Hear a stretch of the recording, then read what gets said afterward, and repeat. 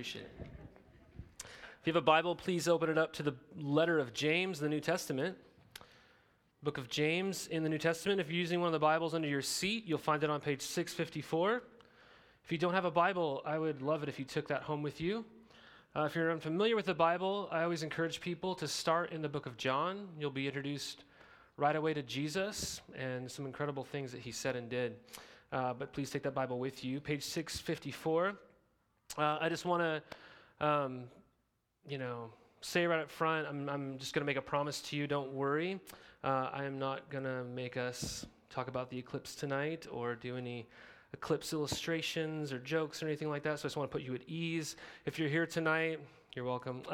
If you're here tonight and you're clamoring for that, I'm really sorry. I'm going to completely let you down. So, but tomorrow will be pretty great from what I hear. So our passage tonight, James chapter 1 is starting here in verse 5, and the first 6 words of the passage say, if any of you lacks wisdom, if any of you lacks wisdom. I don't know about you, but as I read those 6 words, if my heart had a hand, it would just pop up.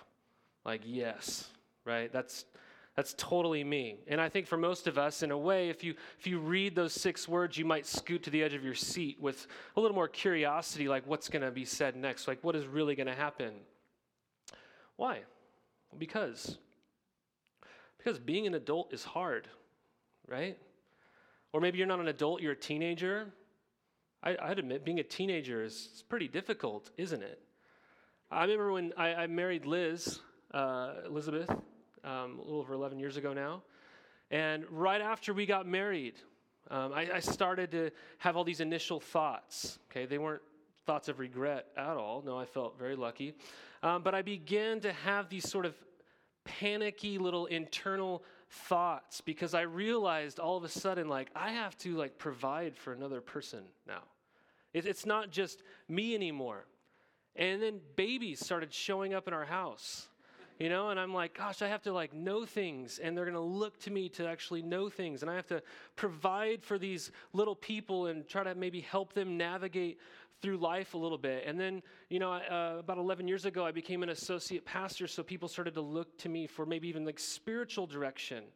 And then you throw everything else like grad school and bills and appointments and health insurance and blah, blah, blah, blah, blah. You get the idea. Being an adult, there's a lot of responsibility. It gets pretty difficult at times. And I'll just be completely honest with you. There were so many days where I would look back, and I still do on some pretty hard days, and I go, man, remember what it was like to be a kid? Just no worries, right? You just eat, play, have fun, and the 2 rules were pass the grade I'm in and don't get in trouble. That was literally all you had to do. I mean, for some of us, maybe you had a different story, but for me, that was my story. Becoming an adult, it's difficult because all of a sudden you have to know things. Right? And not only know things, you have to know how to apply those things to specific situations. But then you can take that a step further and just consider how often in your life you don't know the answer to something. You don't know the answer, right? You don't know what you should do next. You don't know what you should say in a situation. You don't know how to make sense of your life. What do you do in those moments, What do you do when you experience something in life that's really painful? You suffer in some way, or maybe you're even being persecuted for your faith. How do you respond to that? How do you take the next step in life? Or what do you do when you encounter a major life decision? Maybe it's where you should live or what path you should take in life, or should you date this person or break up with this other person, or should you marry this person, or should you take this job or adopt this child or become a foster parent or move closer to your parents who are going to need some care sometime soon, or do you do public school or homeschool? I mean, the list goes on and on. But really, just think about it. We are confronted with questions every single day of our lives where we have to take things, we have to take knowledge, and we have to somehow put them into answers and decisions. Can we all just be honest together tonight, just for a moment? We don't really know what we're doing, do we? I mean, some of you are like, no, I know what I'm doing. I'm not talking about a skill or like a field of study. I'm not talking about you being awesome at like creating things or, doing web design or engineering or mathematics or English or whatever, you name it. I'm not talking about that. You could become so competent in a field, you're like, I know what I'm doing here. But I'm just talking about life. I'm just talking about normal, everyday life. Because I'm certain there's nobody in this room who's already done life once and you're on your second time through, right? Like, we all don't really know what we're doing. We all have questions. We all have uncertainties that we face all the time. And it's because of that. It's because of that, precisely, that tonight's promise is such a comfort to us. God promises us wisdom. He promises to us wisdom. And so we see in verse 5, we see the promise of wisdom. And then in verses 6 through 8, we see the person that can actually receive this promise. So in verse 5, it says, if any of you lacks wisdom, let him ask God, who gives generously to all without reproach, and it will be given him. Well, why would James, who's writing this, right, the brother of Jesus, why would he be saying this? Well, we just want to be really careful quickly to not rip this completely out of its context and try to understand what's going on here, because James is writing to some people, some real people, flesh and blood people just like you and me, and what had happened is they started following Jesus. They really believed what he did, what he said. They believed he was the Messiah, the Savior, and they were being really persecuted for their faith. And if you're with us this last year, we went through the book of Acts, and there was a man named Stephen who was martyred for his faith. So Stephen believes in Jesus, and people are like, well, let's kill him because he believes in Jesus, And so he's killed, and all these now Christians, these Jewish Christians, are scattered throughout this region. And James is writing to these people because these people, they are trying to figure out what it means to be Christians with this new faith that they have in the midst of persecution, as they are away from their homes, as they're away from their friends, as they're away from their families. This is like real socioeconomical persecution that's happening here. And we see in these verses right before the ones that I read, they're told that God actually uses hard times, difficult times, trials, suffering, whatever you want to call it, as a tool to shape you into the person that you were created to be. That he actually uses those things as a tool to make you more like Jesus. We see that in the first few verses. And so here, the verses I just read, James is kind of anticipating how his audience is going to receive those words. Because they could probably look at something like that, just like you might be right now, and go, yeah, that's good. Okay, that's great. I'm glad that happens, but hey, that's really hard. So what am I supposed to really do with that? Okay? What am I supposed to do? Well, that's the question James assumes is going to be asked here. And so he gives them the answer to it. He says, what you need is wisdom. You need wisdom. Well, just simply put, wisdom is the right application of knowledge. It's the right application of knowledge. It's taking all those ideas that you have in your head and synthesizing them into application. It's applying all of your knowledge into a right decision. That's what wisdom is. And for James, you must know this. James, when he uses wisdom, what he is saying, if you read his entire letter, what he is saying, he means that he's wanting you to synthesize the gospel and to apply it rightly to the scenarios that you encounter in life. He is wanting his audience to take their beliefs, this gospel message that we'll talk about here in a second, and to turn those beliefs into actions, right? That actually matters for their everyday life. So if you read the letter, he's talking to them about, hey, caring for orphans and widows, or the way in which you use your words.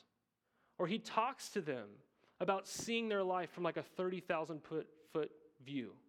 Right, okay? If you've read the letter, right? He's saying this is what you believe, therefore you should live in this sort of way. It's taking what you believe and filtering your life through that. So he is wanting his scattered, his persecuted audience to think on their beliefs that have changed them and shaped them, their belief in Jesus, in his life, his death, and his resurrection, and to apply those to their situations. So wisdom is the right application of the gospel for your everyday life. Okay? Now, I just want to be really clear what we mean when I say gospel. Okay? See, we understand the gospel as a story, a true story that we are all living into. And it really matters for your life. It's a story that could be summed up in the words creation, fall, redemption, and restoration. This is the true story of the world. This is what's happening in everything around us that's not speaking that true message into your life is a competing message. Right? There's things telling you in your life who you are. Right? Creation type things. There's things that are telling you what is wrong with you. Fall type of things. There are things that are telling you this will save you. That's redemption kind of stuff. And then there's things that are telling you what you will become if you believe in that Savior. That's like restoration kind of stuff. That's all of advertising basically, right there for you, okay? All advertising is this, is you were made to be an awesome person, okay? You're kind of lame right now, right? But hey, drink our beer, right? Wear our clothes, buy these things, drive our car, dress like us, whatever, and then you will be a way more awesome person. You will. You just got to buy our stuff, okay? If you're in advertising, I just summed up your job for you, right? You're so welcome, okay? But that is not the true story. That's not the true story. God made us, creation, right? In his image. He made us to have this perfect and right relationship with him and with each other and really with the whole of creation. But there was this fall, right? We all had this rebellious heart where we decided, I don't want God to be the author of my life. I want to be the author of my own life. I don't want to really submit to him. I want to be about me. Right? And so we ran from God, but then we see throughout the Bible, if you read the Bible from Genesis 3 on, you see God pursuing his people over and over again. And by his grace, he keeps bringing them back to himself, bringing them back. And then finally he sends us Jesus. And Jesus is our ultimate redemption. And when we believe in Jesus, he reorients our future to where we know that things will one day be as God created them to be. This is the story that we get to live into. And our wisdom that James is calling us to here is our ability to understand the grid of the gospel and then apply those things to have right action in our lives. And so he says, if any of you lacks the ability to see your life through the lens of the gospel, whether that's in the really bad times of your life or the boring times of your life or the real idle times of your life, ask for it. Ask for it. Because there are things that you are going to experience and you're going to look into those situations and you're going to go, I don't get it. I don't get it. That feels like pain. That doesn't feel good. What's happening here? What's God doing? What do I even do here now? If anyone lacks it, ask God, and he gives to all without reproach. Reproach. There's another word that's in your Bible that you probably didn't use this week, unless you're Trent Thompson, okay? He informed me a couple weeks ago that he does use the word forsake. So Trent probably maybe used that today. I don't really know. But reproach, not a word you use that often. And I'll just be completely honest with you. This verse has always confused me a little because of the way it's often worded in our translations. I sit there and I go, okay, is God giving us wisdom without reproach? Or is he giving wisdom to people who are without reproach? Well, the answer is the former one, actually. That he's giving wisdom without reproach. Reproach carries with it the idea of rebuking or insulting. So another translation, which I think draws this out in a clearer way for us, says it like this, quote, if you need wisdom, ask our generous God, and he will give it to you. He will not rebuke you for asking. And this is what this is getting at. So don't miss what James just said, though. Don't miss what James just said about God. It's the foundation for the rest of this passage. God gives generously to all without reproach, meaning he will give it over and over and over and over again. He will not count how many times you've asked for it. That's a really big difference between me and God, okay? That's a big difference between me and God. I'm a parent, okay? Parenting, I've learned, is basically saying like the same 5 things in life a billion times, okay? In some of the things you say, you're like, I never thought I'd have to say that, okay? Like our third born, I have to tell him all the time, hey, you can't pull down your pants, okay? I was just in Safeway the other day, and this lady was just like gawking, like, oh, your kids are so beautiful and blah, blah. I'm like, thank you, yes, but they're a handful, and just kind of bantering, and this worker comes by and goes, hey, his pants are down. So I have to turn around and go, hey, Gus, pull up your pants, please. And I'm like, good, have a good day. And you're like rushing out of places, right? There's things you say all the time as parents, and you're like, why do I even have to say that to you, right? It's ridiculous. But one of the other things that you say all the time as a parent, just a billion times, is sit down while you're eating.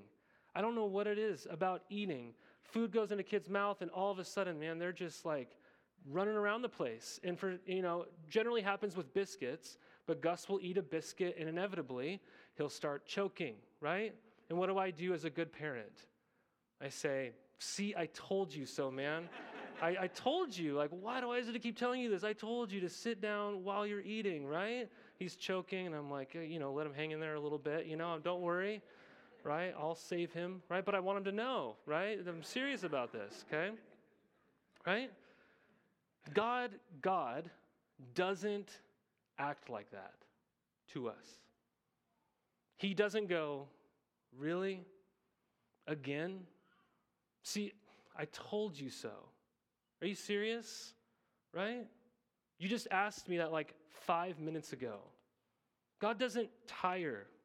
Guys, God, if you're a Christian, God is for you. You really need to hear that tonight. He is for you. See, unless we believe that this is God's general posture to us, we won't receive this promise. You just won't. I think if you're like me, right, our normal thinking about God's posture towards us is something like crossed arms, God's sitting here with crossed arms, and he's kind of like, well, I don't know, did they meet their quota this week, Did they ask me in exactly the right kind of way? Did they share the gospel this week with somebody? I don't know, how many quiet times did he have, right? Okay, well, maybe just one blessing today. We kind of view God as sort of this like indifferent, frustrated with us sort of being, but God is not for you in the way that like Oprah and Joel Osteen talk about you being this happy and healthy and wealthy person. That's not what it means that God is for you. God is for you because he wants you to be his. He wants you to be shaped into being a loved and joyful and satisfied person in him. That's deep. That's substantive. God wants to give you real things. And sometimes the path to real things is not easy, but nothing worth it ever really is. So don't believe the shallow promises of other messages, of shallow material blessings. You don't want it. What we believe about God affects our response to him. What you believe about God affects your response to him. My daughter is 6, my oldest daughter. She's 6, and just like other kids, especially our kids, she loves to swim. Okay? She loves to swim. And so this summer when I was on our family sabbatical, it was just like heaven for our kids because we probably went swimming almost every day. Pretty close to, right? It was a lot. And so Eden is the only one of our kids that's in this stage right now. But she just always wants to stand on the side of the pool, and she wants to jump, and she wants me to catch her, right? So the first day of the summer, we go to the pool. She's like, Dad, I want you to catch me. And so I get out a little bit away from her, and she's like, no, come a little bit closer. So I come a little bit closer, and she's like, no, come a little bit closer, come a little bit closer. And finally, I am not exaggerating, we are touching hands, okay? And I'm like, Eden, if this is an adrenaline rush for you, life is going to be really exciting, okay? Because this is not that exciting. And so we're holding hands, and I'm like, I'm basically going to pick you up and place you in the water. Like, this is not cool. So I said, okay, no, I am going to step back, and you need to jump, okay? I will catch you. Like, you can trust me, right? I say these things to her, right? And I say that, just like any other parent would do that. I would say to her, like, do you trust me? Do you trust me? Eden, have I ever dropped you? Okay? I have a perfect score so far. I'm not making any promises, but I have a perfect score right now. Eden, have I ever dropped you? She's like, no, you've never dropped me. Am I strong? Am I like the strongest person you know? Am I stronger than Harper's daddy? She's like, oh, of course, Am I stronger than Landon's daddy? Oh, definitely, Dad, And not at all. Okay, but just saying. I like to think that. So, I'm saying, am I strong? Have I ever dropped you? Do you trust me? And she's like, yes. And finally she jumps. She finally jumps. And I always catch her every time. I had to, and I have to, remind her of my goodness and my strength in order for her to jump. I have to do that before she will leap. Every time. Trust God is what James is saying. Remember who he is. He is a generous God who is for you. That's like the entire message of the Old Testament. Is prophets and people constantly saying to God's people, hey, do you remember when God did this? Do you remember how he did this for you? Do you remember he was always like this? Do you remember how he's never failed you? And God's always bringing his people back to himself. And then God says, jump. He says to us, ask. But don't misunderstand what ask is. Don't just ask for answers. Ask for wisdom. But then in verse 6 it says, but let him ask in faith without doubting. Let him ask in faith without doubting. This is our second point here in the passage. We are told who the person is who receives this promise. Let him ask in faith without doubting. Okay? What's it say next? What's it say next? For the one who doubts is like a wave of the sea that is driven and tossed by the wind. For that person must not suppose that he will receive anything from the Lord. He is a double-minded man, unstable in all of his ways. So it's a person who has faith. The caveat to receive this promise, if I could say it that way, it's faith. It's faith. Well, what is faith? What are we even talking about? Faith is an active trust and confidence in God. But it's not that subjective experience of your faith that makes it strong or lacking. As if you're like, oh, I really believe this right now. Emotionally, I'm there. My faith is strong. No, it's the object of your faith that determines the strength of your faith. Okay? I used to be terrified of flying. Okay? I've improved, but still, every time we take off, I pray. Okay? And I literally pray. I'm like, all right, Jesus, I'm ready. I really am. I'm ready if this thing goes down like this today, okay? But I'm getting better, okay? I don't really ever feel comfortable until we get to that cruising altitude with 30,000 or whatever it is nowadays. It's probably changed. But I don't ever feel a tremendous sense of ease or comfort as a passenger on a plane. I just don't. It's a little bit uncomfortable. But let me tell you, as you know, the success of the takeoff and the flight itself and the landing is not at all determined on how I feel, right? It's not at all determined about my experience, my subjective experience and feelings, right? My faith is manifested when I buy a ticket and when I step onto the plane and when I buckle up, right? That's where my faith is really manifested.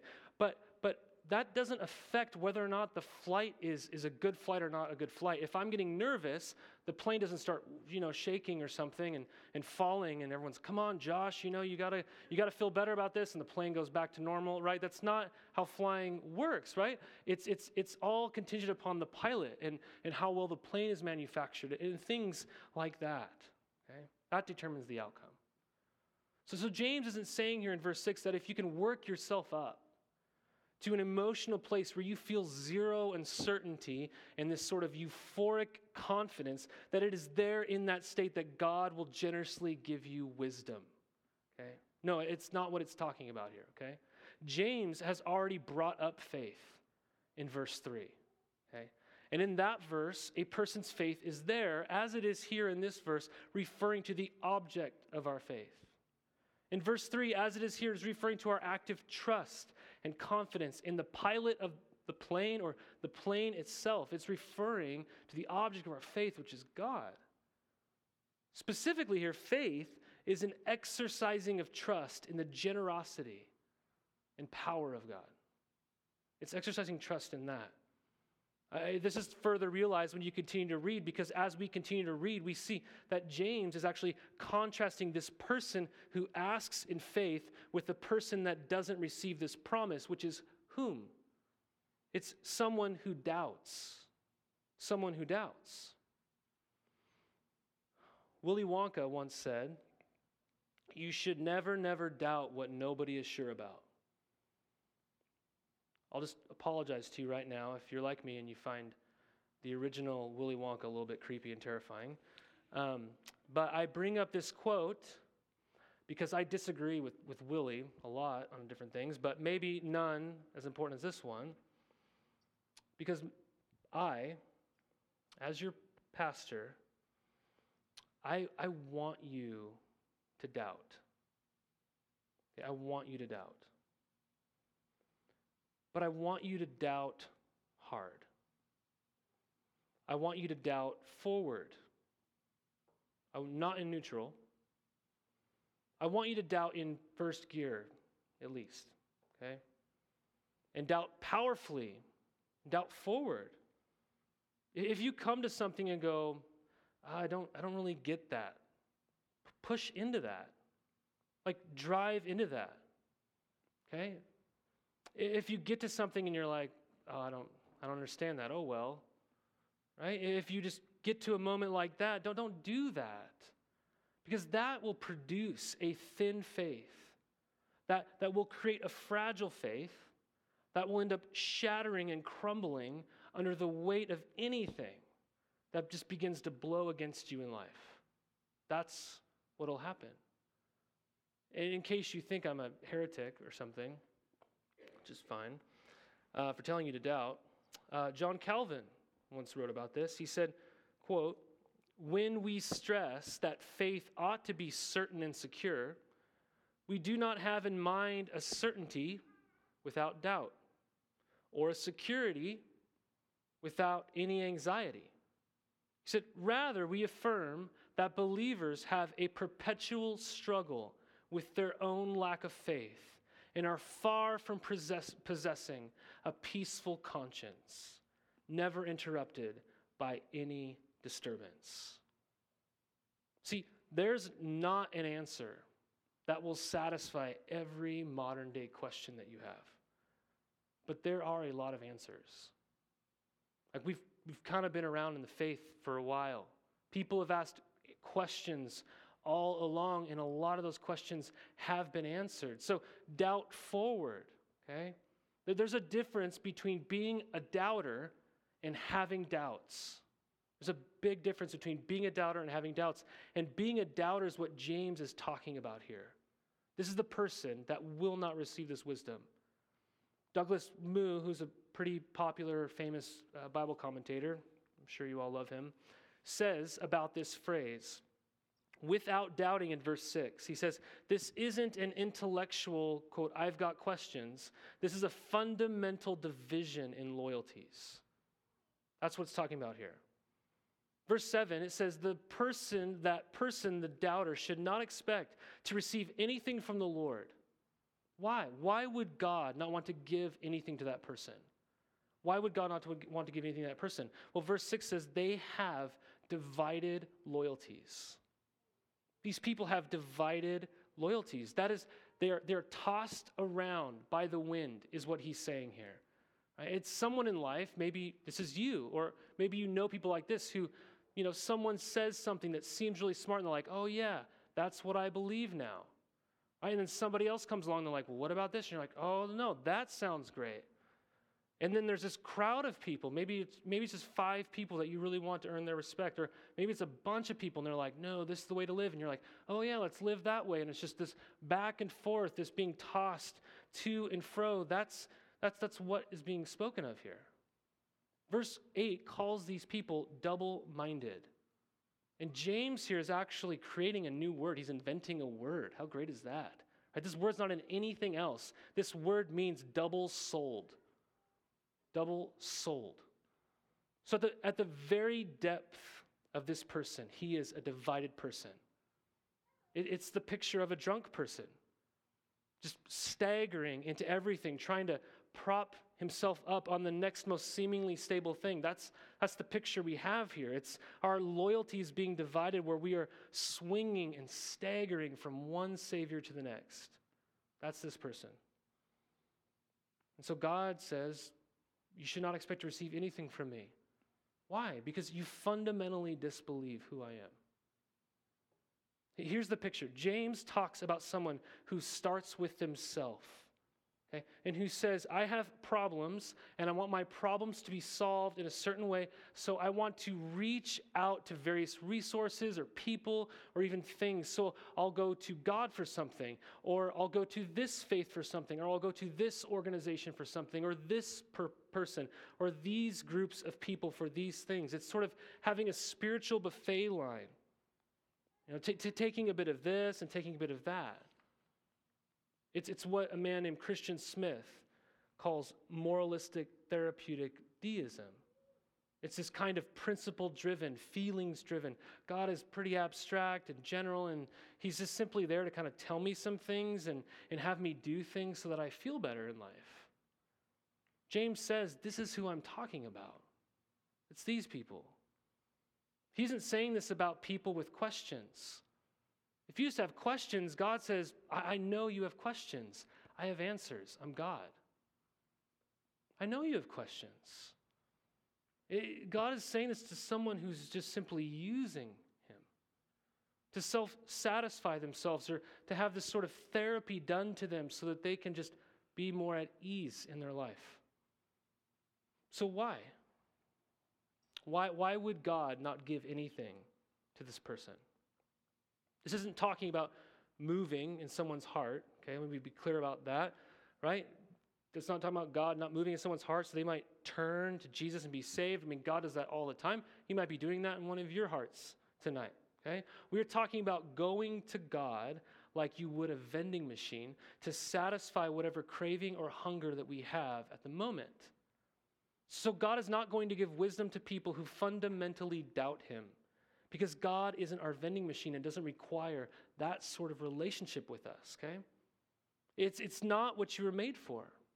It's not. You would never be satisfied with that kind of relationship. You were made for so much, much more. So no, he will not give you what you're looking for, because what you're looking for isn't good for you. It's not what he made you for. It's not what he wants for you. I kind of like the internet, and I also kind of hate the internet. I'll admit I'm one of those guys I feel pretty old in some sense, because I'm always like, oh man, the early 90s were way better. Like, I'm one of those people, Like, when internet was introduced to me in middle school when I was in a library, I was like, that's when life just went downhill, right? But I admit, internet's great, right? So many different things the internet is wonderful for. But another thing that I don't like about the internet is how, in a real sense, the internet has flattened the entire world. It's flattened what we deem as wise, or who you would actually go to for wisdom. right? And so all of a sudden in our world, you have people who have like PhDs or really wise people or elites who have just been flattened. And they have the same strength of voice in your life as like a mom blogger and your buddy on Instagram and all these different people, right? We just equate everybody on the same level. And so if you need medical advice, you might go to your friend or read a blog or Google something, and then you go to your doctor, and your doctor's like, I think you have this. And you're like, I don't know, right? This person said this to me. And all of a sudden your doctor's like, what? I went to school forever for this, you know? And so this is like the world we live in. It's sort of flattened everything out. This in another way is what James is talking about. It's that we would go to God as if God is just one voice amongst many voices in the world to us. That we wouldn't just go to him with humility and submission to his authority and to his wisdom. But a lot of us, we might go to God and we say, okay, God, I got it.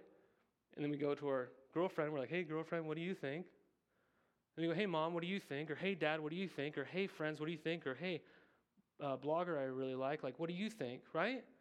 And God says, that's not who I am. That's not who I am. God is saying, if you are coming to me for an opinion on your life, that's just not what I do. Okay? If you come to me, I will give generously to you. I will give you generously. I will give you true wisdom. Okay? I will give you the ability to see your life and the world around you through the truth, through the lens of the gospel, through that grid. I will show you the true story. That's the offer. God isn't going to be one of many voices to simply prop us up with the ideas that we're looking to have affirmed in our lives. No, he's not just a voice. God is the voice. He is the voice. But I want you to see tonight that you get to go to the voice. That you get to hear the voice. That you can have access to true wisdom. Why? Why? How is this promise even offered?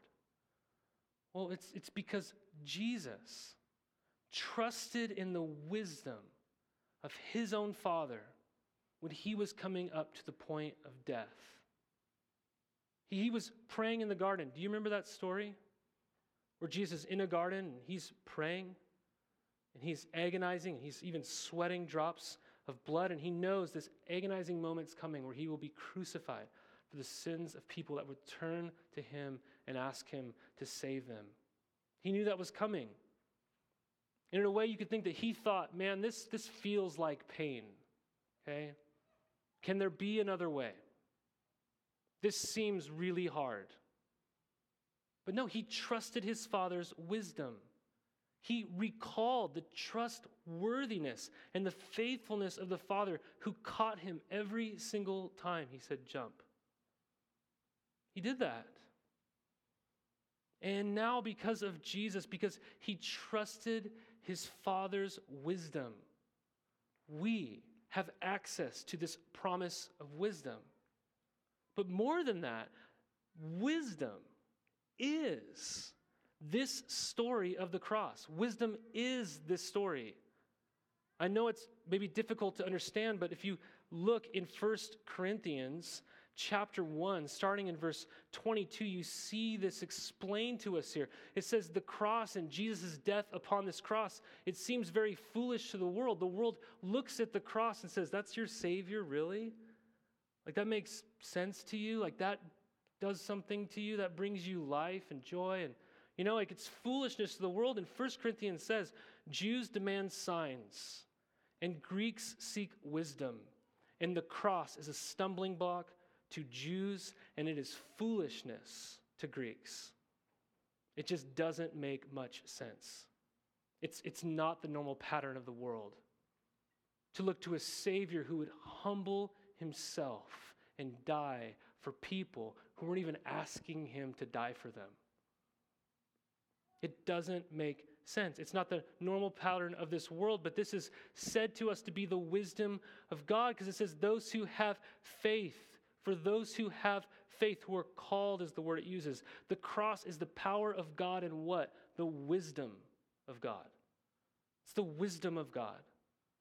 And if you look down just a few verses, it says in verse 30 of 1 Corinthians 1, it says, Jesus became to us what? Wisdom. Jesus became wisdom. In Colossians 2, it says, in Jesus are hidden all the treasures of what? Wisdom. Wisdom. Wisdom is not just an answer, guys. True wisdom is found in a person. It's found in your Savior, who trusted in his Father's wisdom so that you could ultimately become a wise person. Not in the way that the world would say you're wise, most likely, but in a truly wise way. So if we want wisdom, we look to Jesus, the wisdom of God.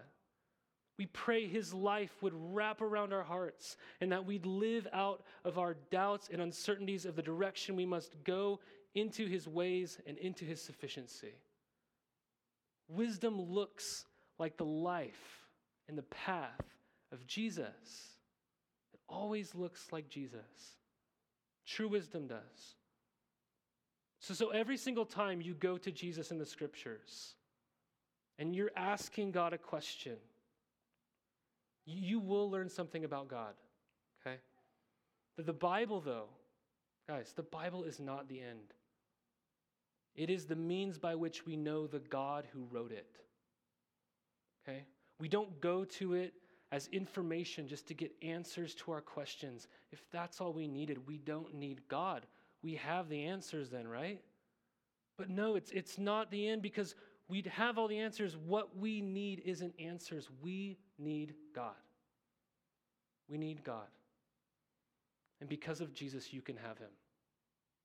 And he'll have you forever. So we ask, and God gives generously. His arms are not folded, guys. They're open. And he gives wisdom. He delivers on his promise. And he'll deliver it through his people, through his word, through his spirit, and in the face of Jesus. So ask and listen. Receive. Father God,